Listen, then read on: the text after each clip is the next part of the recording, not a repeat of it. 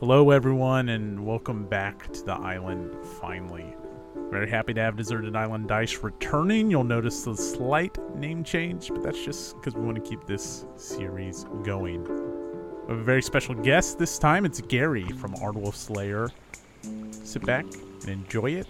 Take in Gary's breadth of knowledge and history of the historical gaming hobby. It's really quite impressive to hear Gary talk about just not only his own progression through the hobby, but just his knowledge of things that came before my interest in the hobby. Enjoy. Welcome back to the island, everyone. It's been a while. Lucky for us and not so lucky for them. I see some castaways on the horizon. Tonight, washing ashore on a raft made of thousands and thousands of tiny little cardboard corners. We're joined by Gary, probably better known as Ardwulf. Hey, how's it going? Welcome to the island. Nice to be here. Thanks for asking me. You say that now. Well, that's true. I'm going to have questions about this island later. Well, there's only a few of us so far, and I think we established, Scarjo is on the island. We have some musicians on the island. Things are fine here. As long as there's people to play games with, we'll be okay. Yeah, assume the best. Well, Gary, I don't want you wear many hats, and I could take a stab at some of them, and I would probably miss them. So, for our listeners' sake, why don't you go ahead and just introduce yourself? Who are you? So my name is Gary. I run a YouTube channel, and there's a blog, too, that actually predates the YouTube channel by quite a while, but I post to the blog probably an average of about once a year nowadays. So we might as well just never mention it again. But I'm probably best known for the YouTube channel Ardwulf's Lair, which it predominantly has dealt over the last 5 to 10 years with board war games. I'd say about 95% of my content is related to war game or historical game topics. The remainder devoted to science fiction stuff and maybe a little bit of RPG stuff here and there. Awesome. That's not all, though. I think we would be remiss not to mention that you are the director of the Charles S. Roberts Awards. This is true as of October 2022, but I don't want to hold it over anybody, right? Because that would be lame. Well, yeah, but I'll just go ahead and say it for you because no one wants to, and I get this. No one wants to toot their own horn. I think what you've done over the last 6 months now is really fantastic. I'm excited for the direction and all the hard work you've put into Charles S. Roberts. So it's awesome to see someone passionate do that. So good job, and looking forward to the future with it. Well, I appreciate that, and we're just trying to make it better, build stability for the future. And it's not, of course, just me. I immediately put other people to work as soon as I took over because I'm like, I can't do all this. This is crazy. So let's. Oh, you get to do this, and you get to do. You would be good at that. So we have managed to farm out some of the effort, and that by itself is a big step and has helped a lot. So I felt like it went pretty well for the 2021 awards. It was not without its challenges and hiccups and things that we believe can be done better in the future. But if we continue to improve each year, I'll be satisfied. What do you were kind enough to have Harold and I on to talk about the Summit Award and the Historical Board Game Awards, respectively. Mm-hmm.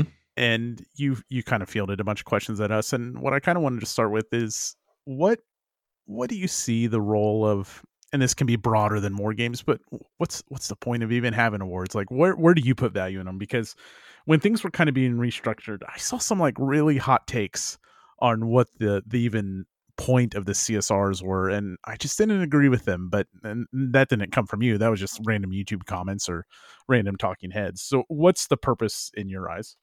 Of awards in general, I think this is a completely legitimate question to ask, and you can ask it in general. What is the point of awards, and in specifics, as in what is the point of this particular award? Whether that's a group of awards like the Charles S. Roberts Awards or the Oscars or whatever, or a singular award like the SD HistCon Summit Award, where it's given to one game at the end of the day. Partly it's out of a desire to recognize and to see recognition of excellence in whatever field we're talking about, right?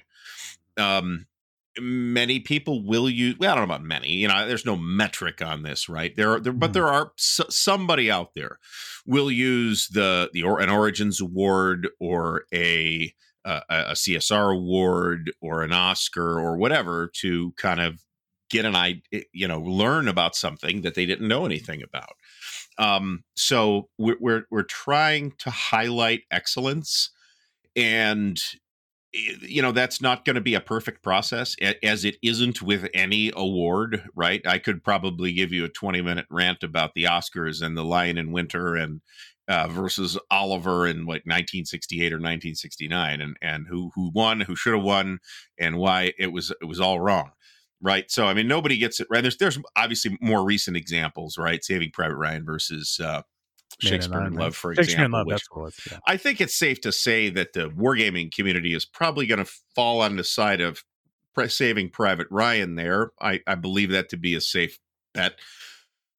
So, I mean, no award's ever going to get it right, right? There's a perspective that time will grant that is a luxury that an award thing does not have, unless it's one of the very rare kinds of awards that's given decades after the fact, or for some work that is done over a really extended period, where you can kind of take a look back and get a sense of what the impact of whatever work it's going to be. I mean, if I no nobody thought the Lord of the Rings was going to be what it turned out to be, for example, when it came out, and certainly Tolkien didn't. So, and now you can go to a casino and play a Lord of the Rings slot machine. Sure can. Not even kidding. Yeah, I think. Yeah, that's. So what is Gary individually prior to you taking over? What did you see? What personal use did you get out of something like the CSRs? Well, I kind of have paid attention to a variety of awards over the years, and not just the CSRs. As you'll recall, the CSRs were not a going concern for 7 or 8 years, or whatever the hiatus was, and so nobody was really paying any attention to that. And in the meantime, some other things popped up, maybe in response to the absence of the CSR awards for what we call conflict simulations in this context. But I had paid fairly close attention to the Hugo Awards for science fiction, for example, for several years. This did coincide with the release of the Lord of the Rings movies, I have to say. I actually held an annual Oscar party with like themed cocktails and stuff. So, I was paying fairly close attention. At one point, I decided I wanted to see all of the Best Picture winners. And that effort, I think I got about 8 movies. I mean, I'd seen some of them, of course, but I got about 8 movies into that effort. And then I hit The English Patient, which made me want to undergo euthanasia. And in fact, it's the only movie that has put me to sleep during the opening credits twice. I tried to watch it, dozed off during the opening credits. Next night, tried to watch it again, fell asleep again during the opening credits. And I finally managed to get through it with the assistance of an enormous amount of caffeine. And it is, in fact, just as boring a film as I thought it was the first time. But so I've kind of paid attention to that, right? I mean, in theory, awards, and you're never going to agree. You can go through any awards list, the Oscars or the Hugos or the World Fantasy Awards or whatever it is, and pick out which things you thought were like worthy of the award in comparison to the other things that were out at that time, and which weren't. And of course, this is the same thing with when Rolling Stone releases their greatest 100 songs of all time. And everybody looks at the top 10 and says, what? What are these people? What kind of dope are these people on? So, I mean, it's the same thing. Ideally, it raises awareness and is a conversation starter, right? So what do you think about Atlantic Chase that won all those CSR awards last year, right? We didn't plan that. That's just how it worked out. That's good. I couldn't help but think when you talked about English Patient a few years ago, I got a wild hair up my ass to go read all the Hugo Award winners starting in the 1950s, and like there's some I did not get very far Mm-hmm. there's some works, but that's good. We're not going to talk CSRs all night. You've There's been plenty of chatter about awards for historical board games over the last few months.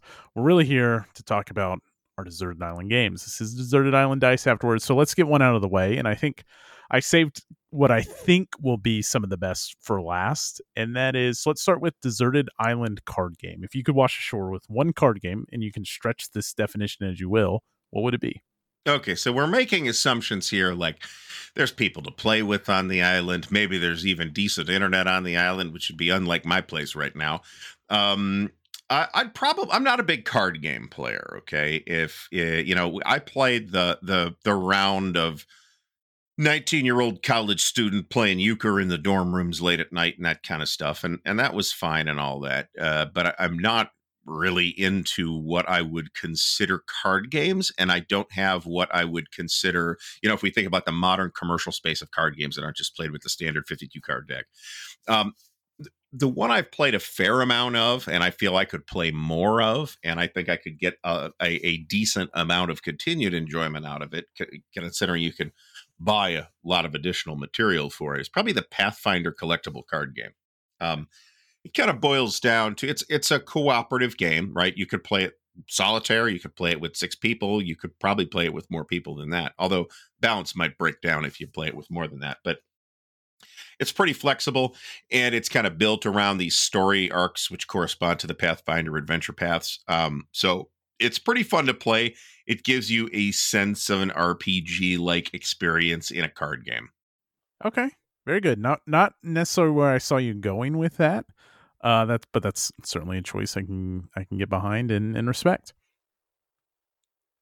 I want to back up before, and you mentioned some of this when you were introducing yourself, but pre CSRs and pre YouTube channel and stuff. Let's just talk about your journey, right? And so one of the intents of doing Deserted Island Dads was I was going off on paternity leave, and I just wanted to sit down with people and just recollect on memories of gaming. So do you have an early, did you have a young fondness for gaming, or was it something you found later in life? No, I started hobby gaming even pretty young, right? I mean, the only none of my family has any interest in gaming, books, anything that would require them to read or do arithmetic in their heads. So it was kind of a tough slog at home when I was a real young kid. But I mean, I was always attracted to this, and then of course I had friends who would play various things. I think that the games we had at home were pretty much Monopoly, and Risk and Monopoly were the only ones I remember. Um, but I got a bug up my like 9-year-old butt about. We used to get this magazine. I think it might still be around, but it might maybe a web-based magazine called Science News. And it was like this, and my parents bought it because it was like 50 cents, because it's like a 16-page magazine. And hey, it's science, says science on it. This is probably educational. Whatever, shut this kid up, right? They'd be delighted. So I had some issues with this, and in one of those issues was an advertisement for Strategy and Tactics magazine. Oh, And I must have talked my parents into getting me like the cheapest possible subscription, which I don't really have a clear recollection of what that was. But I don't actually remember. I remember 2 of the games that arrived, right? And this was with the magazine, and you got the SPI flat tray with your first issue and all that stuff. And I remember the first issue was S&T, it's like 78 or something like that. So the game was Paratroop. And I managed to cajole my dad into play that a couple times, and eventually played it a couple times with friends. The other game that I remember was the China War. Those were in back-to-back issues. I think Paratroop came first and the China War came second. And I don't know if these were new issues or not, because if they were, I think they're both 1979, very early 1980 games, which would put me at 8 years old, 9 years old at the time. I was a precocious child. So those were actually, that Paratroop was actually my first hobby game of any kind. Now, around that time, though, we started hearing about this Dungeons and Dragons business. okay. And there were some friends from school that were playing Dungeons and Dragons. And I wasn't really hooked up with those people. And none of them like lived right across the street or anything. So I didn't play for what was probably, I assume, until about 1981. And that I can date pretty precisely to my 10th birthday.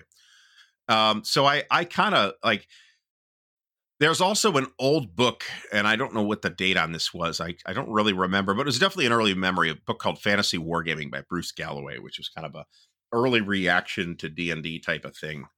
And there's a game in it, right? It was sold as a like an actual hardcover book.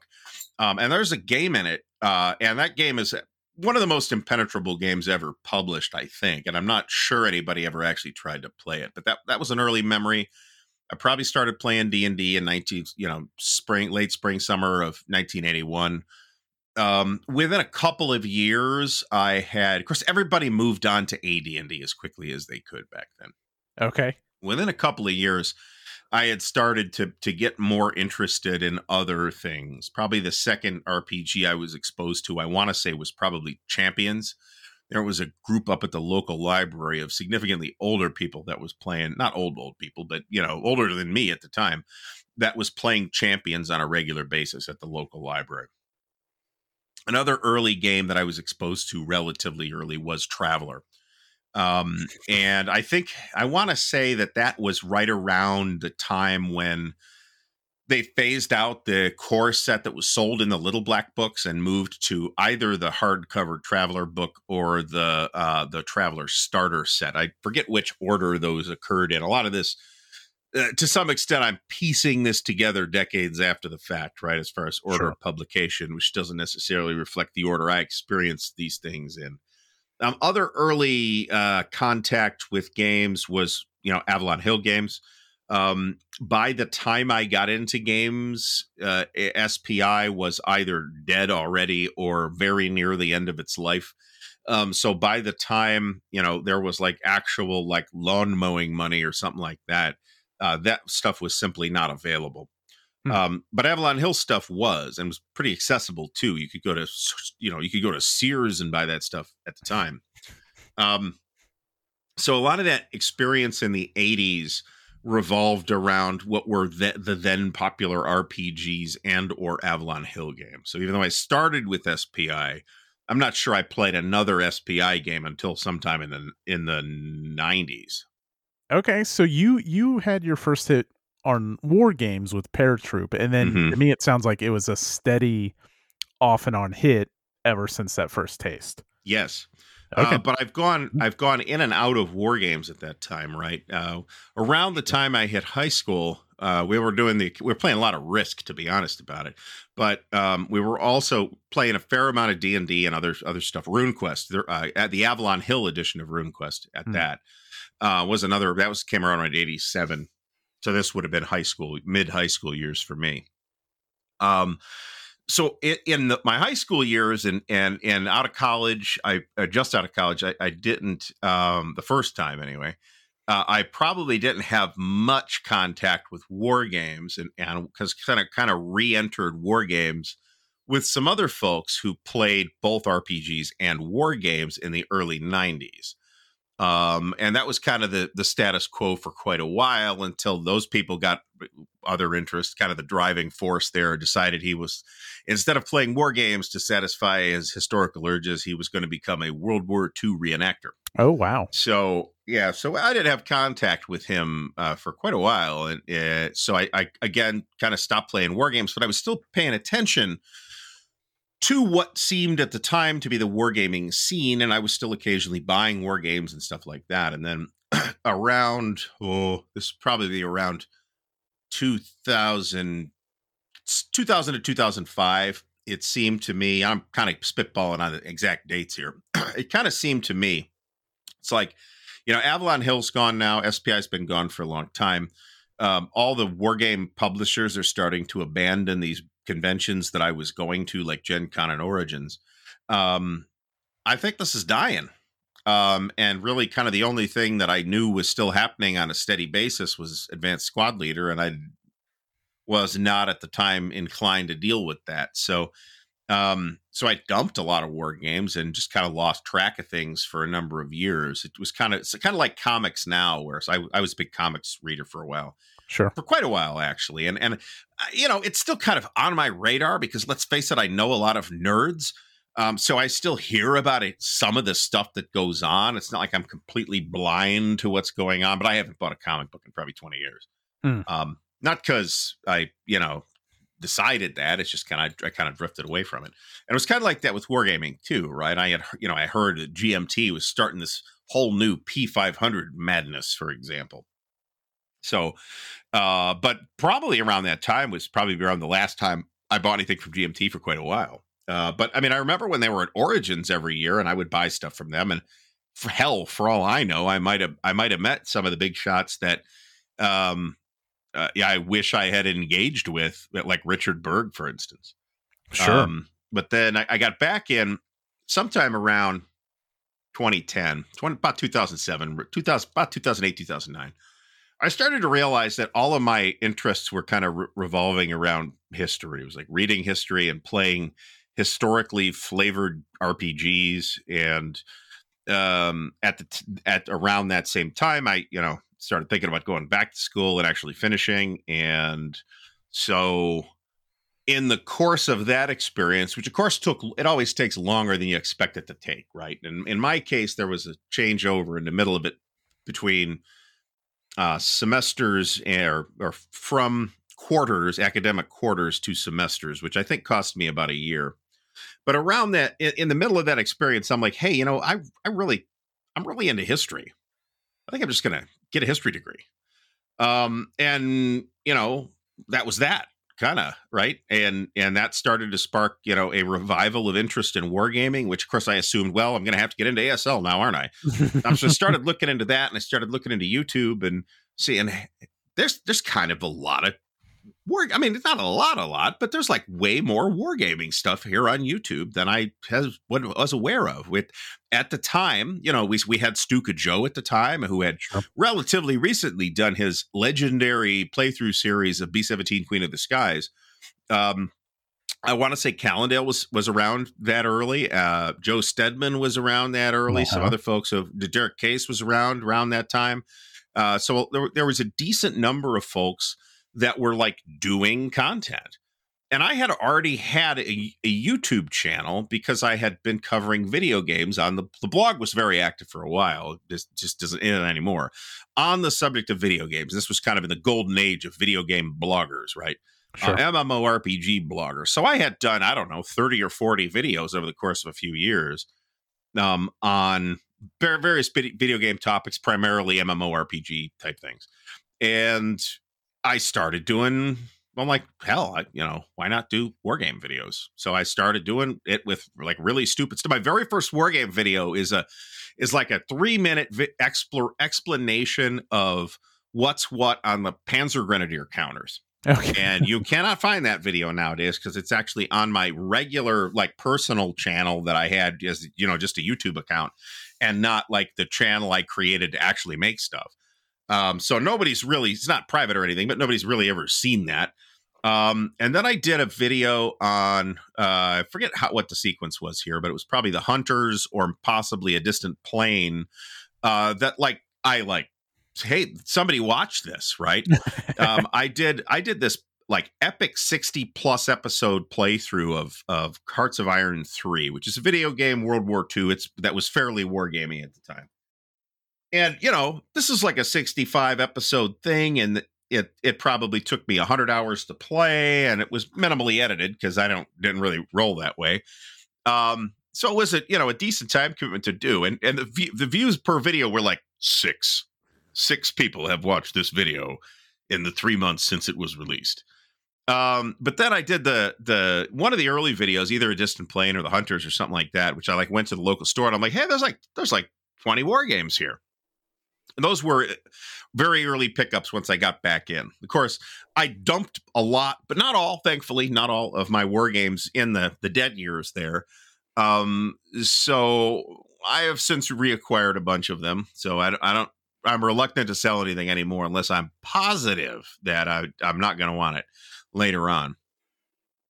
But one of those took off, and it's like, hey, there's like 150 people have watched this thing. This is like, maybe I should make another one. I made another one. And it's, now it's it's been, officially 15 plus years since the start of the blog. And then another, it was probably 2 years after that I started the YouTube channel. And now I'm like over 1,000 videos. So, and I have been covering war games and like I said, the occasional sci-fi or RPG thing for, close to 10 years on YouTube. So, and, so for some reason, people choose to watch that stuff in their free time. I can't explain it. I mean, this isn't an ego stroke or anything. I legitimately mean this every time I say it, that it's still humbling to me that people even, I don't want to speak for you, but I still just find it shocking. Like, because, I have this background, right? Like my first podcast was my brother and I doing retro video games, and I still love retro video games, but it's just, there's so many things you can talk about. And then I did comics, and you see those really minuscule numbers, and then History on the Table, like, it's still, when I see those, I'm just like, holy shit. And it's not, come on, I'm not fooling anyone here. It's not groundbreaking or anything, but it is, I love doing this, and it's so fun. And I think, I don't want to speak for you, but it appears you're not slowing down at all. And as a matter of fact, it really, like, I've noticed, at least, or at least maybe I'm just more aware, like a giant ramp up in everything you're doing on your channel. And that's really cool. So I assume you're doing it. There's been a bit of a dip over the last 5 months or so, actually. Oh, really? For a couple reasons. One is that, the Charles S. Roberts Award sucked a lot of the oxygen out of this place.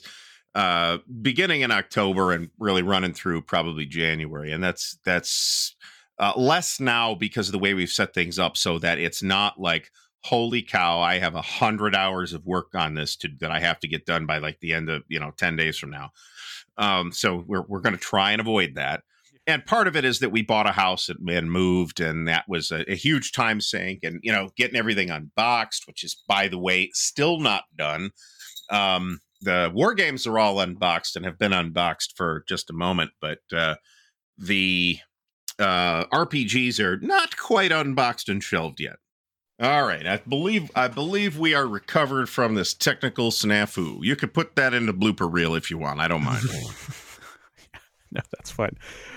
Well, I think you were mid thought there, but I hope things do ramp up.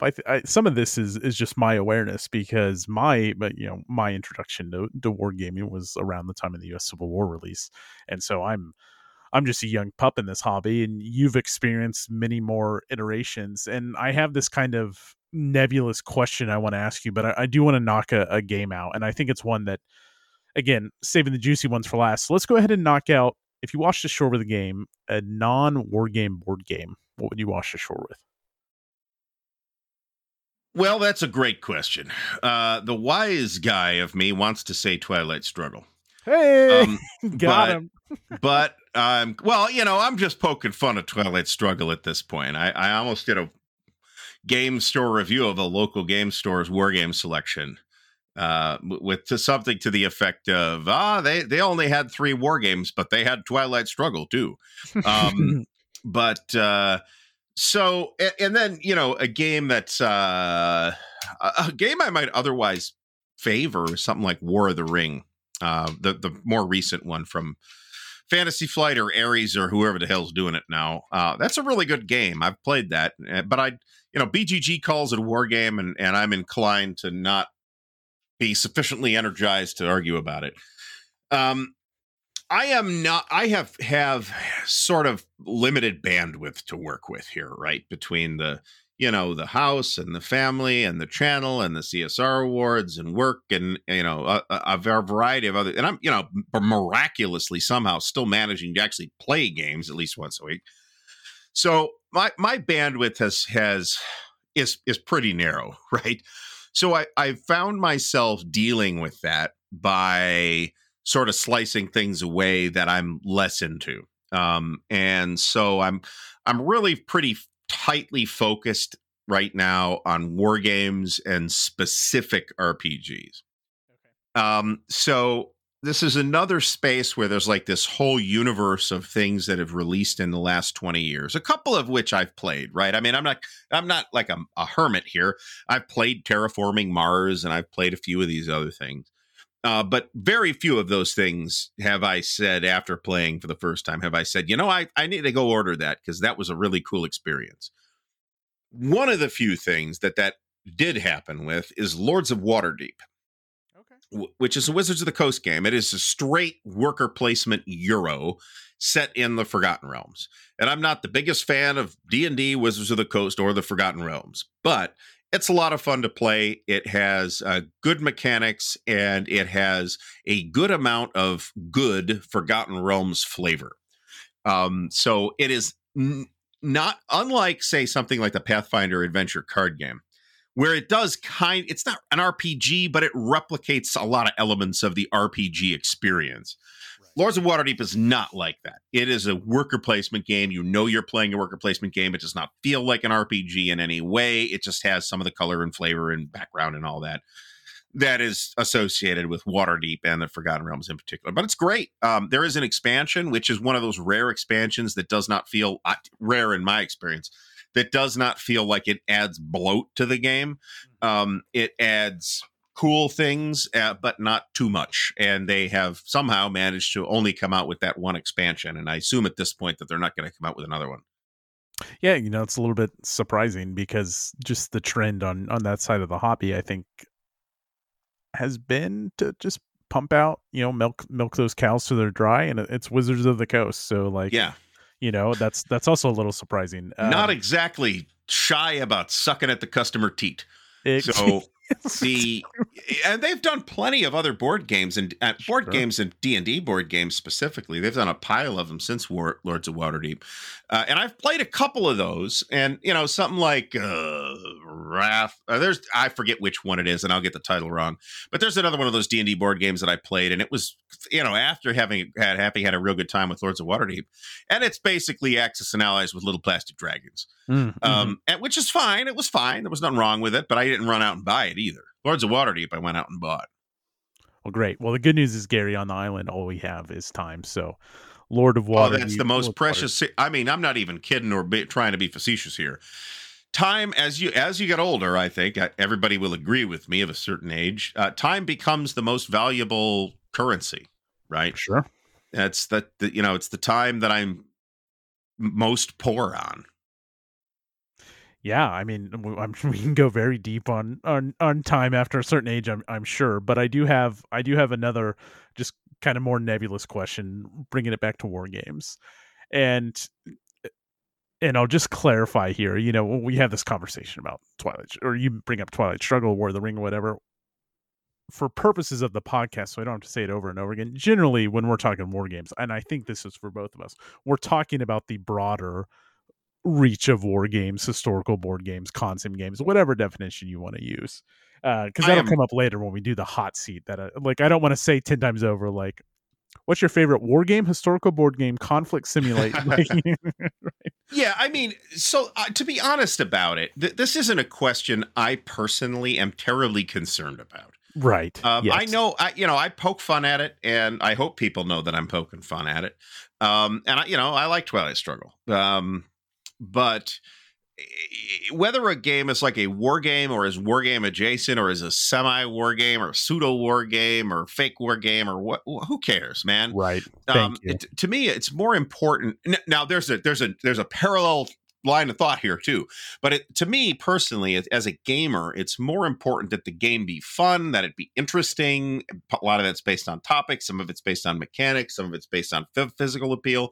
Those are all more important things to whatever arbitrary category we want to put it in. Which yes. Recognize that these definitions have shifted over the years radically, right? Which brings up the other dimension that I unfortunately have to consider, which is how does this relate to whether a game is eligible for an award for a best such and such conflict simulation, right? Sure. So that is unfortunately a thing that we sometimes have to decide. But it's going to be my preference to make those. Well, so my preference is going to be to democratize that decision. So that I am not the one person in a closed room somewhere literally in a basement right now, making these decisions based on God knows what criteria that such and such a game is eligible or isn't eligible. That seemed to me to be completely untransparent and undesirable for that reason alone. And I frankly want to hear what other people think too, right? I will be happy to change my opinion on the face of new information. So, that's kind of an angle that I am now in a position where I have to think about. But personally, I am going to probably lean toward inclusivity in that definition. Yep. Because I have seen the absolute fruitlessness of having this continued, like actual, not two guys having fun, but like actual vitriolic arguments erupt over this nonsense. This is in no sense worthy of that level of attention or acrimony. So I am happy to say, you know what? Does it feel like a war game to you? Cool. Good enough for me. Yeah. I agree 1,000%. I and that actually was not the nebulous question that I was going to ask you. What I was going to ask you, that was just the framework of when I say war game here, broader reach, right? I have this idea in my mind, whether it's right or wrong, but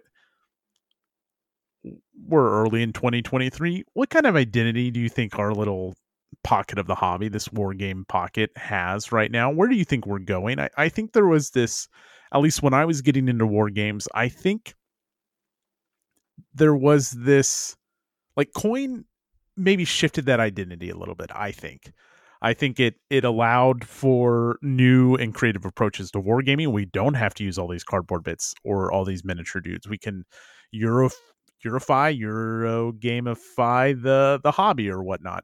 So do you think we're kind of shifting towards a new identity? And whether you do or don't think that, what do you think the 2023 identity of wargame as a hobby is right now?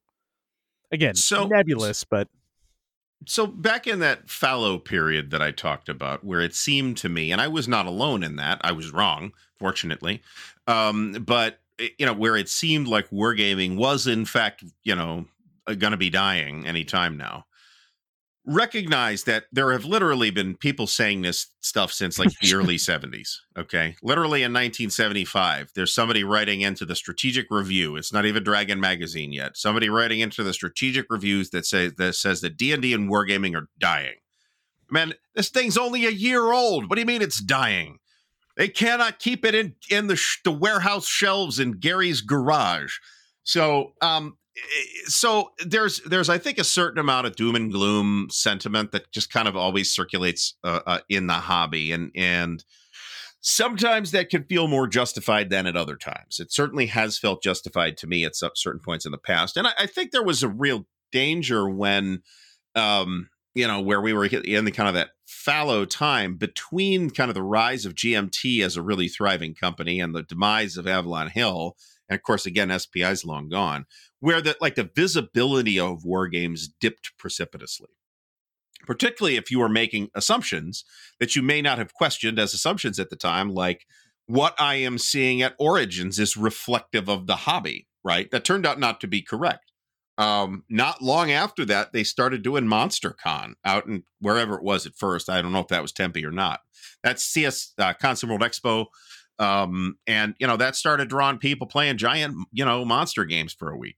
So there's no question, though, that over the last 20 years, that I don't want to use the word complexion, but that the sort of vibe, if you will, of the hobby has changed. I wouldn't chalk that up to coin, because Twilight Struggle, for example, predates coin. Yep. Twilight Struggle does not itself arise from the timeless void, right?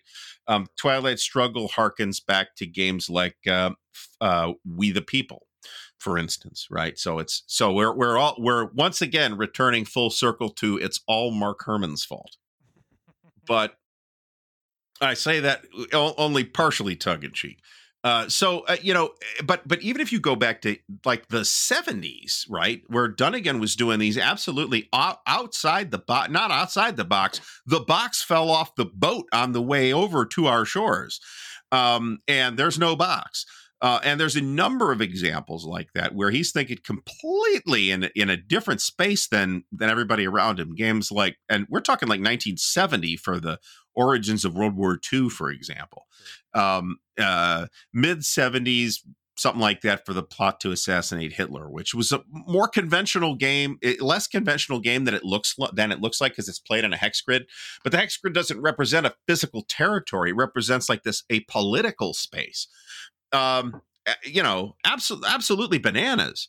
And there were other innovators at that time, Tom Douglas, a number of other individuals that you could point to that, some of whom transformed the hobby, right? Remember that not just in 1974, but for at least a half decade afterwards, role-playing games were not considered different from war games. They were still, they were different, but they're still war games, right? That identity of role-playing games as a completely separate thing really didn't even start to emerge until the early 80s. Maybe the very late 70s. So you could see similar sort of fragmentation in something like science fiction and fantasy now, right? Back in the 20s when guys like Clark Ashton Smith and H.P. Lovecraft were writing this, there was no, Hugo Gernsback had just come up with the word science fiction or scientifiction or whatever Hugo was calling it. There was no notion that it was somehow, well, this is science based, so this is different than this other thing, which is witchcraft based. It was all just weird fiction, right? And there were sort of intellectual strains of it or political strains, like you might have seen out of Jules Verne or H.G. Wells, and then the pulp strains. There were identifiable trends, but the identities of those different branches of fiction into science fiction, fantasy, and horror, which you see as separate sections now in a bookstore, and have for some time, that took time to evolve. And we're seeing the same type of thing in war games. I have complete confidence that the hex encounter, even if we talk about straight hex encounter, no cards, a pox on your table if you bring cards to me. None of that is none of that's going to go away in my lifetime. Complete confidence that traditional hex encounter stuff will outlive me, because people don't like to recognize this, but the people who don't recognize this aren't the people going to the conventions and seeing that there are in fact younger people showing up at these things from time to time. So it's not just old geezers, but at the same time we can also identify strains of games that share a lot with those traditional games. I'd include coin in that, right? I think some coin games are certainly war games, along with other historical games that maybe borrow some mechanical things from war games, but don't really resemble war games. So I think we're in an evolution of the wargaming space. There's certainly no revolution, but I don't think we're in terminal decline either. Yeah, and that's certainly not my outlook on the hobby either, but I do think clearly you're way more versed at identifying those moments. But there are, I think, these moments I've had shows to prep for. Well, there's just, you've lived them, right? I mean, if my intro to the hobby is U.S. Civil War and Wilderness War, which had been out for a couple of years, right? Mm-hmm. Then you just live them and see them more. And so, like identifying these moments with games that have an impact on how war games are designed, I think it's interesting. And I think I agree with you. I think there is, for good or for bad, I don't think it's for bad, there is a trend right now that I think is, how far can we push this? I haven't given this much concrete thought, so I'm kind of flying by the seat of my pants here. But if I kind of look at the hobby right now, I think it's this, how can we're really pushing the blending. I think of things like Undaunted or the recent announcement of a worker placement war game, right? From and same designers and stuff. So that's the current trend I see. And then of course you have all the continued I mean, I really think we're at a high point, but I haven't really experienced a low point, so I don't know what we're at right now. But I do kind of think that's the identity I would somewhat assign to our hobby. I don't know. Well, I mean, there's also, I mean, clearly, as you know, as a part of larger trends, there has been a renaissance in interest in war games. Okay, Sure. even if Yeah. we just use our narrow definition of war games, Right. and that has been largely assisted by two big factors. One, maybe three, if you count COVID. The two big factors I'm thinking of are the broader board game boom, Sure. which I think, as a number of folks have tried to make the case, has been largely in reaction to video games, right? Because everybody was predicting for years that, hey, these analog tabletop things, these are going to go away. The computer games are going to, we're just all going to be playing computer games in 5 years. I mean, Jim Dunnigan was saying that in like 1981.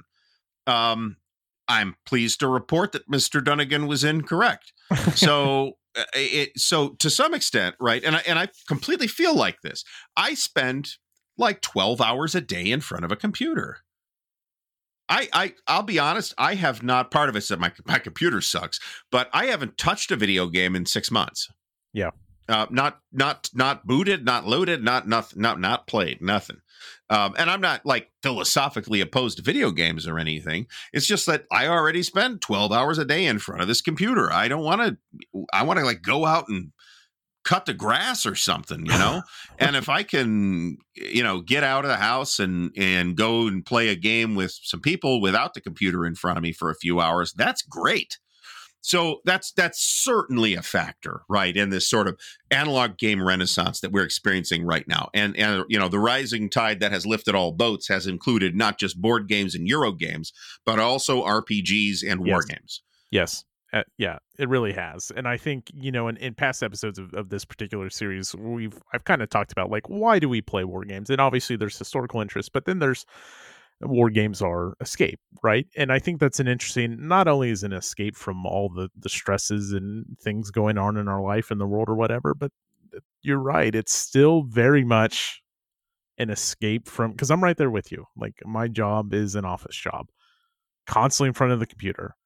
And having the step away and be able to just touch things and have that tactile feel and not be in front of a screen, yeah, there's a whole nother reason why we do this.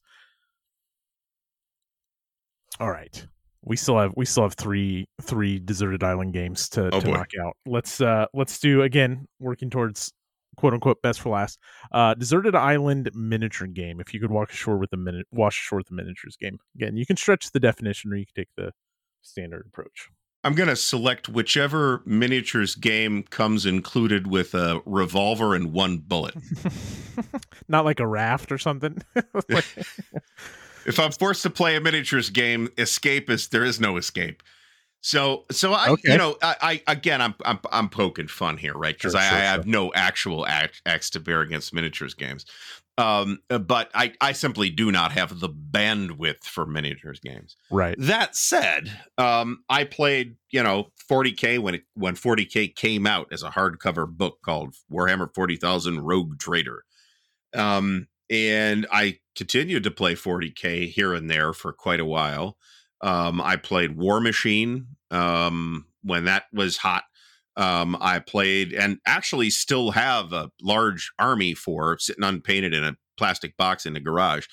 The Lord of the Rings whatever it was called, the Lord of the Rings miniatures game from Games Workshop, which was fun, when I played it.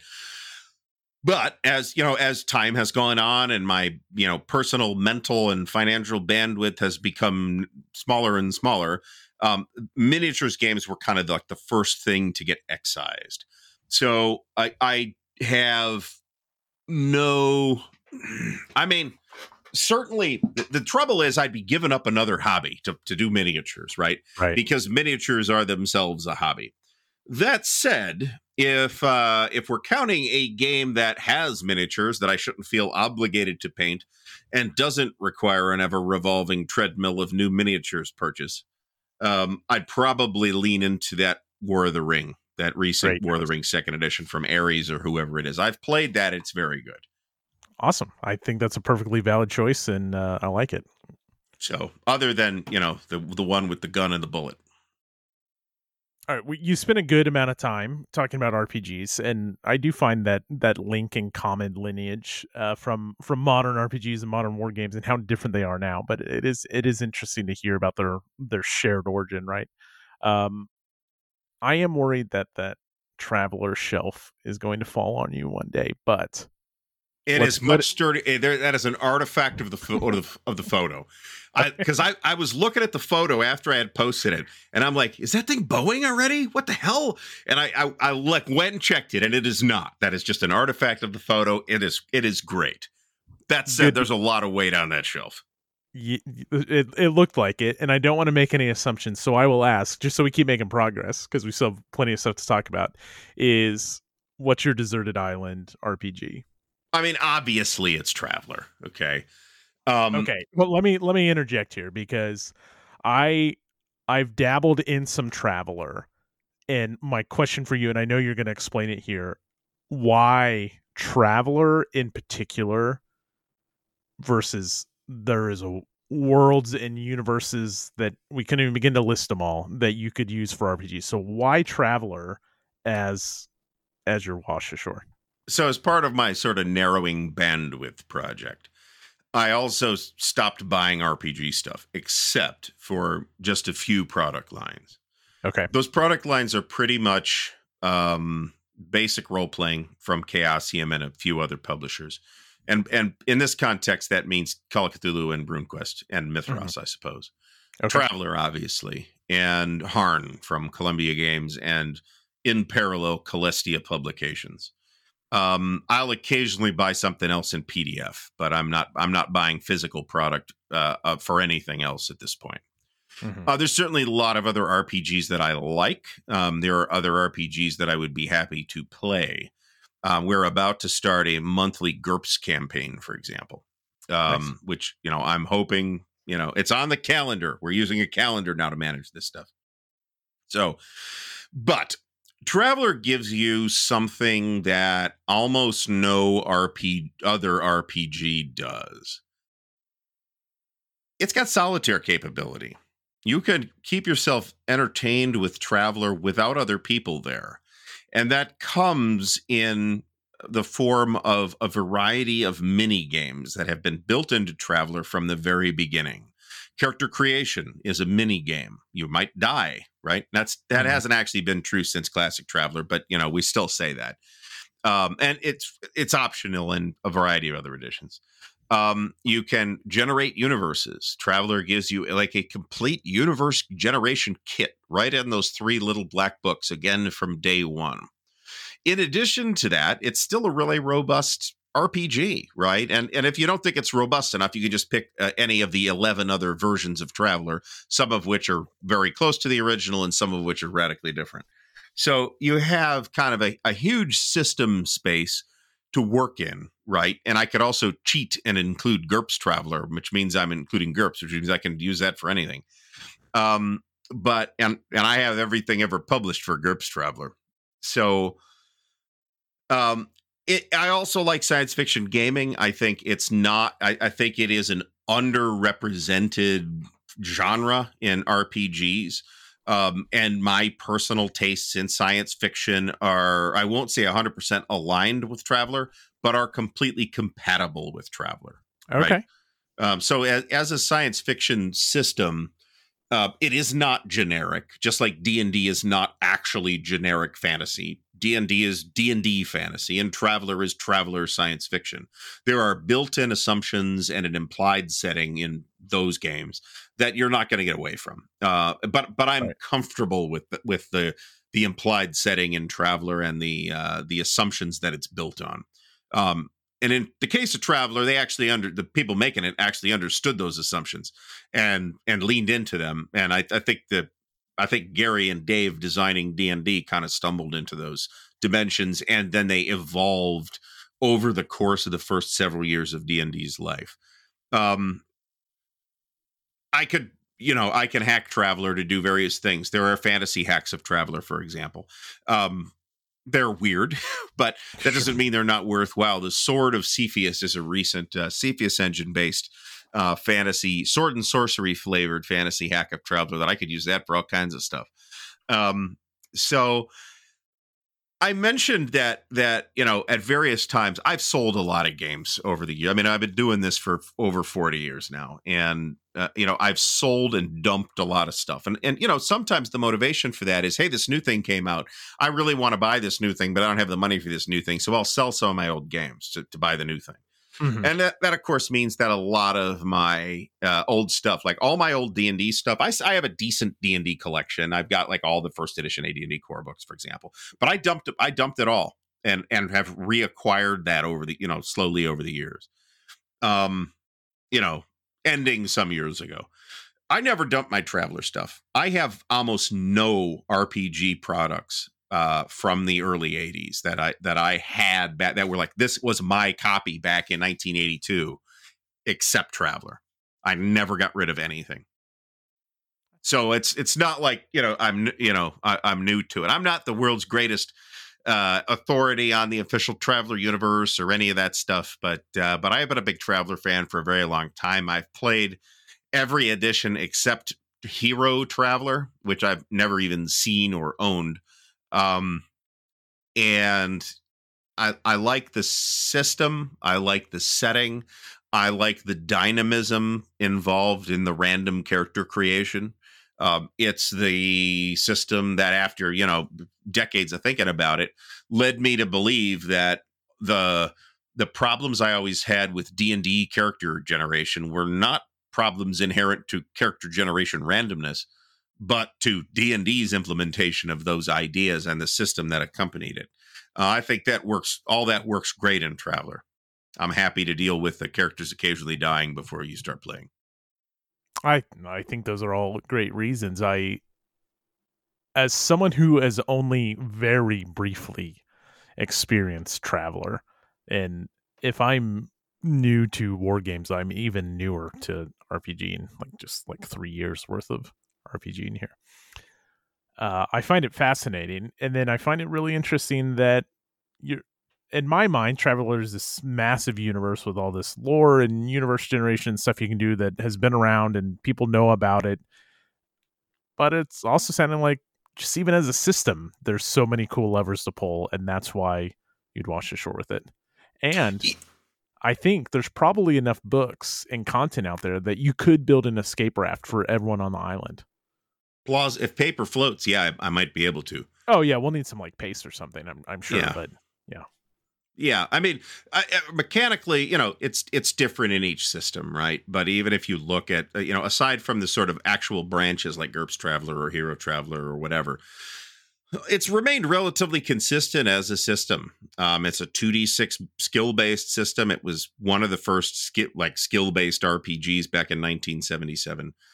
So I think there's a lot to like about it mechanically, but even if you think say Classic Traveler is just a little too skeletal for you, which is an opinion I could certainly sympathize with.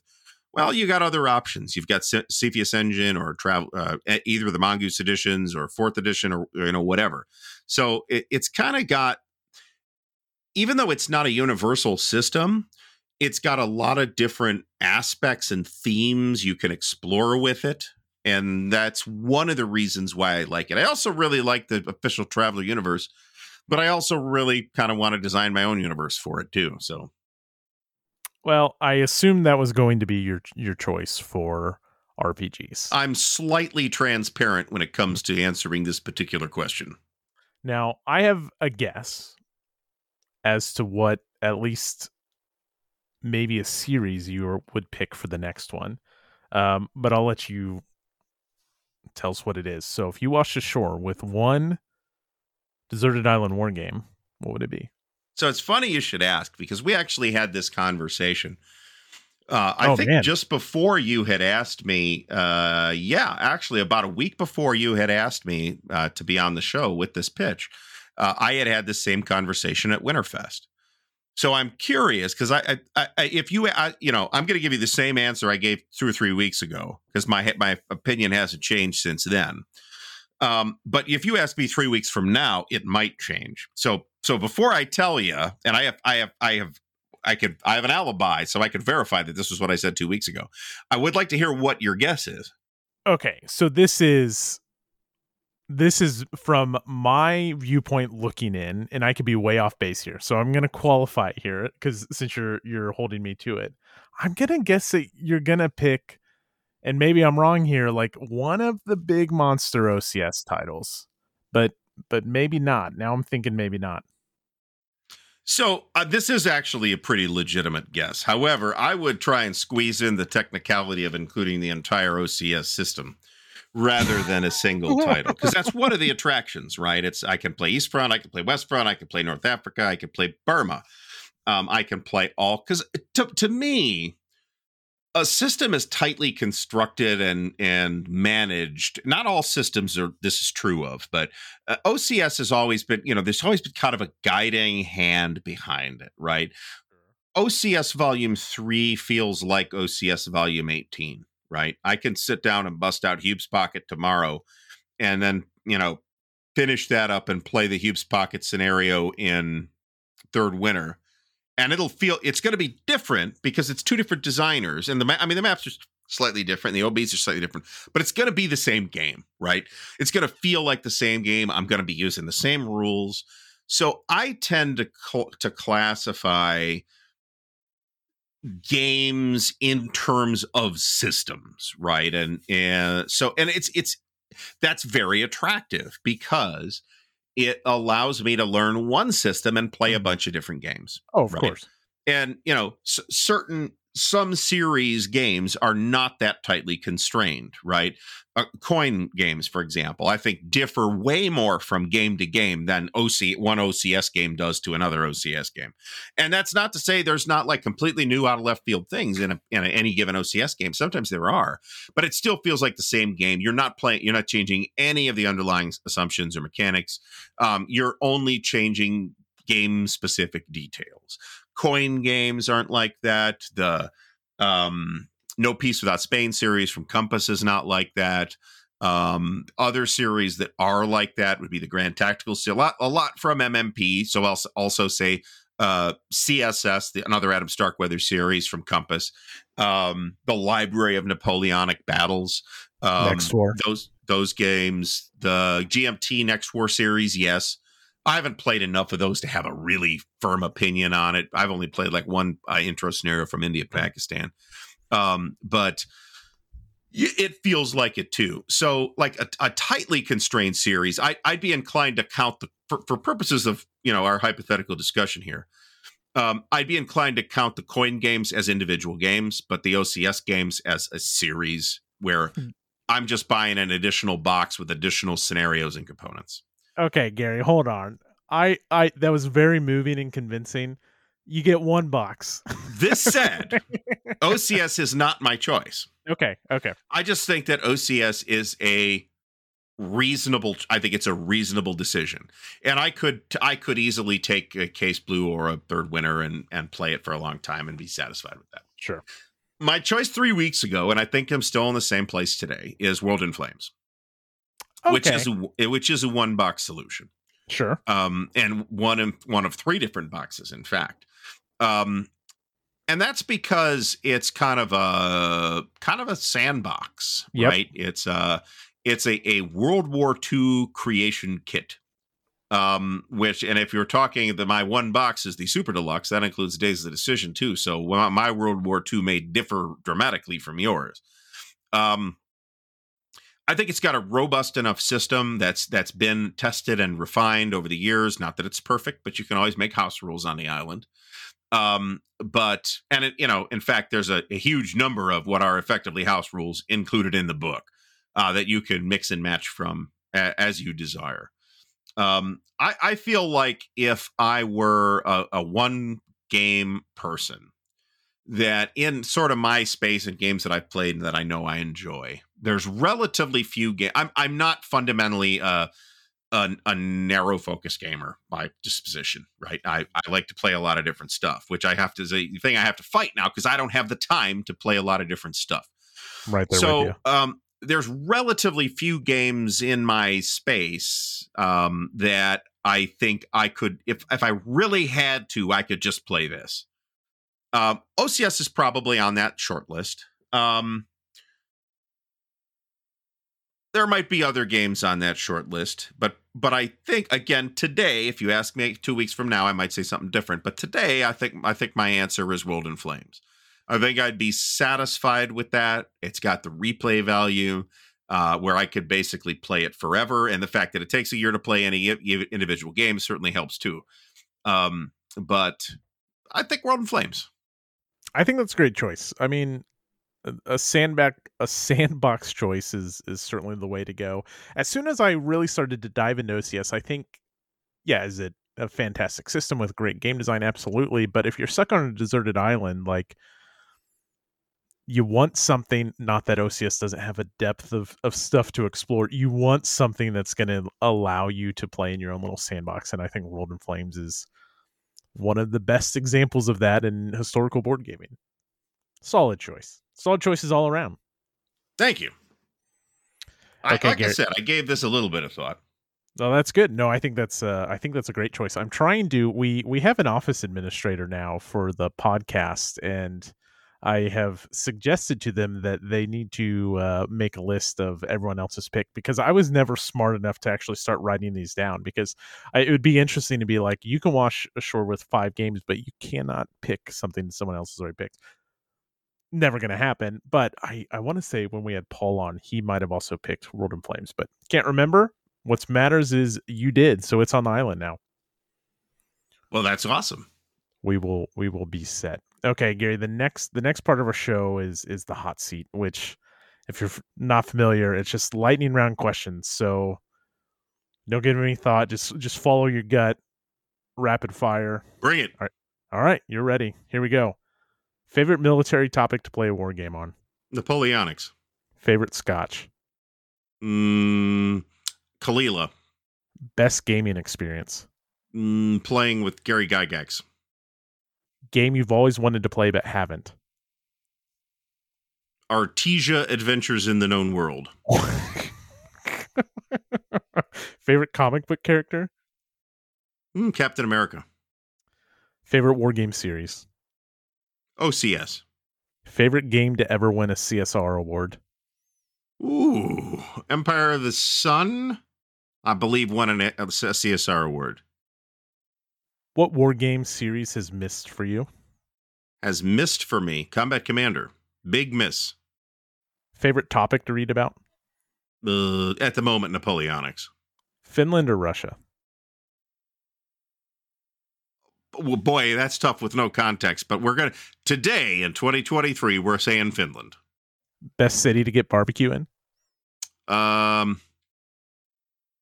Charlotte, North Carolina. Favorite war game scale? Favorite operational, not even close. Game on your table right now? On the table right now is Last Blitzkrieg from the Gamers. Awesome. Smoky Jazz Bar or Tiki Bar? Smoky Jazz Bar. Fiction or nonfiction? Lately nonfiction. If you and I made a band, what would it be called? Sausage Wagon. Not okay. Last great book you read? Last great book I read. It's been a while since I've finished a book. The Family Trade from Charles Stross. Favorite book? Favorite book is Lord of Light by Roger Zelazny. Okay, I'll have to write that one down. Who wins the 2023 Stanley Cup? The Detroit Red Wings. Totally decent. Swing and a miss. Favorite Burt Reynolds role? Oh, God. What's his name from Boogie Nights, I'm sure? Alien or Aliens? Alien. Pacific or Band of Brothers? Band of Brothers. Scream or I Know What You Did Last Summer? Don't care. I'll say Scream because I remember the mask. Scotch or bourbon? Scotch. Chester Nimitz or MacArthur? Chester Nimitz. Game Anybody but Dugout Doug. Game you want to play in 2023? Russian Campaign is at the top of the list at the moment. Favorite RPG class to play? Favorite RPG, I prefer classless RPGs. Oh. But if we're talking, if we're counting Traveler Careers as classes, the Merchant. Awesome. Best sports movie ever made? Major League. Character or DM? DM. GM, but GM, sure. Fantasy or sci-fi? sci-fi. World War I or World War II? World War II. Favorite MMP game? Favorite MMP game? Jeez. At the moment, I'm going to say Last Blitzkrieg. Favorite GMT game? Favorite GMT game is Carthage. The First Punic War. Awesome. Favorite Compass game? Favorite Compass game? It's not out yet. Prelude to Revolution. Ooh, yes. Great choice. What's a war game hidden gem you'd recommend to our listeners? Ooh, good call. At the moment, I'm researching the virtues of Prussia's Glory 1 and 2 from GMT. Favorite obscure military topic or battle? Obscure military topic. I'm tempted to be a wise guy and say the Battle of the Bulge. Nobody's ever played a game about that. Well, obscure in that I've never seen a war game on it. The Anglo-Dutch Wars. Okay. Favorite war movie? Favorite war movie is A Bridge Too Far. If you could design an OCS game about any topic, what would it be? Late 1944 to mid 1945 East Front. What board game designer makes the best breakfast? I have no idea, but I heard a podcast one time where Gene Billingsley made Harold Buchanan breakfast. So I'm going to have to assume that it's Gene. I remember that one. What's the greatest game ever made? The greatest game ever made. There is a right answer to this. There is a right answer, and I'm not going to give you the right answer. I'm going to give you my greatest game ever made, which is probably World in Flames. All right. You can breathe. That's it. That's all it is. That's it? That's it. Oh. What was the book you said? Your favorite book? Lord of Light by Roger Zelazny. Lord of Light. Roger. Let's check it out. Awesome. Well, Gary, thank you so much for taking the time to do this. It was a lot of fun. Your wealth of knowledge just in like the history of historical gaming is rather quite impressive. Matt, it's not about that. What it's about is that I love to hear myself talk. I mean, I really enjoy that. Seriously. Well, I enjoyed listening and having it thoroughly. Right now, my wife can hear me in her office, and she's shaking her head. Narcissist. Where can everyone find you? Plug your stuff. Easiest way to find me is at Ardwulf's Lair. If you search anywhere, Google, YouTube, whatever, Ardwulf's Lair, ARDWULF, you will come up with me. I'm also on Twitter and not every social media platform, but every social media platform that a person of my age understands. As Ardwulf or some variation thereof. Love it. All right. Thanks.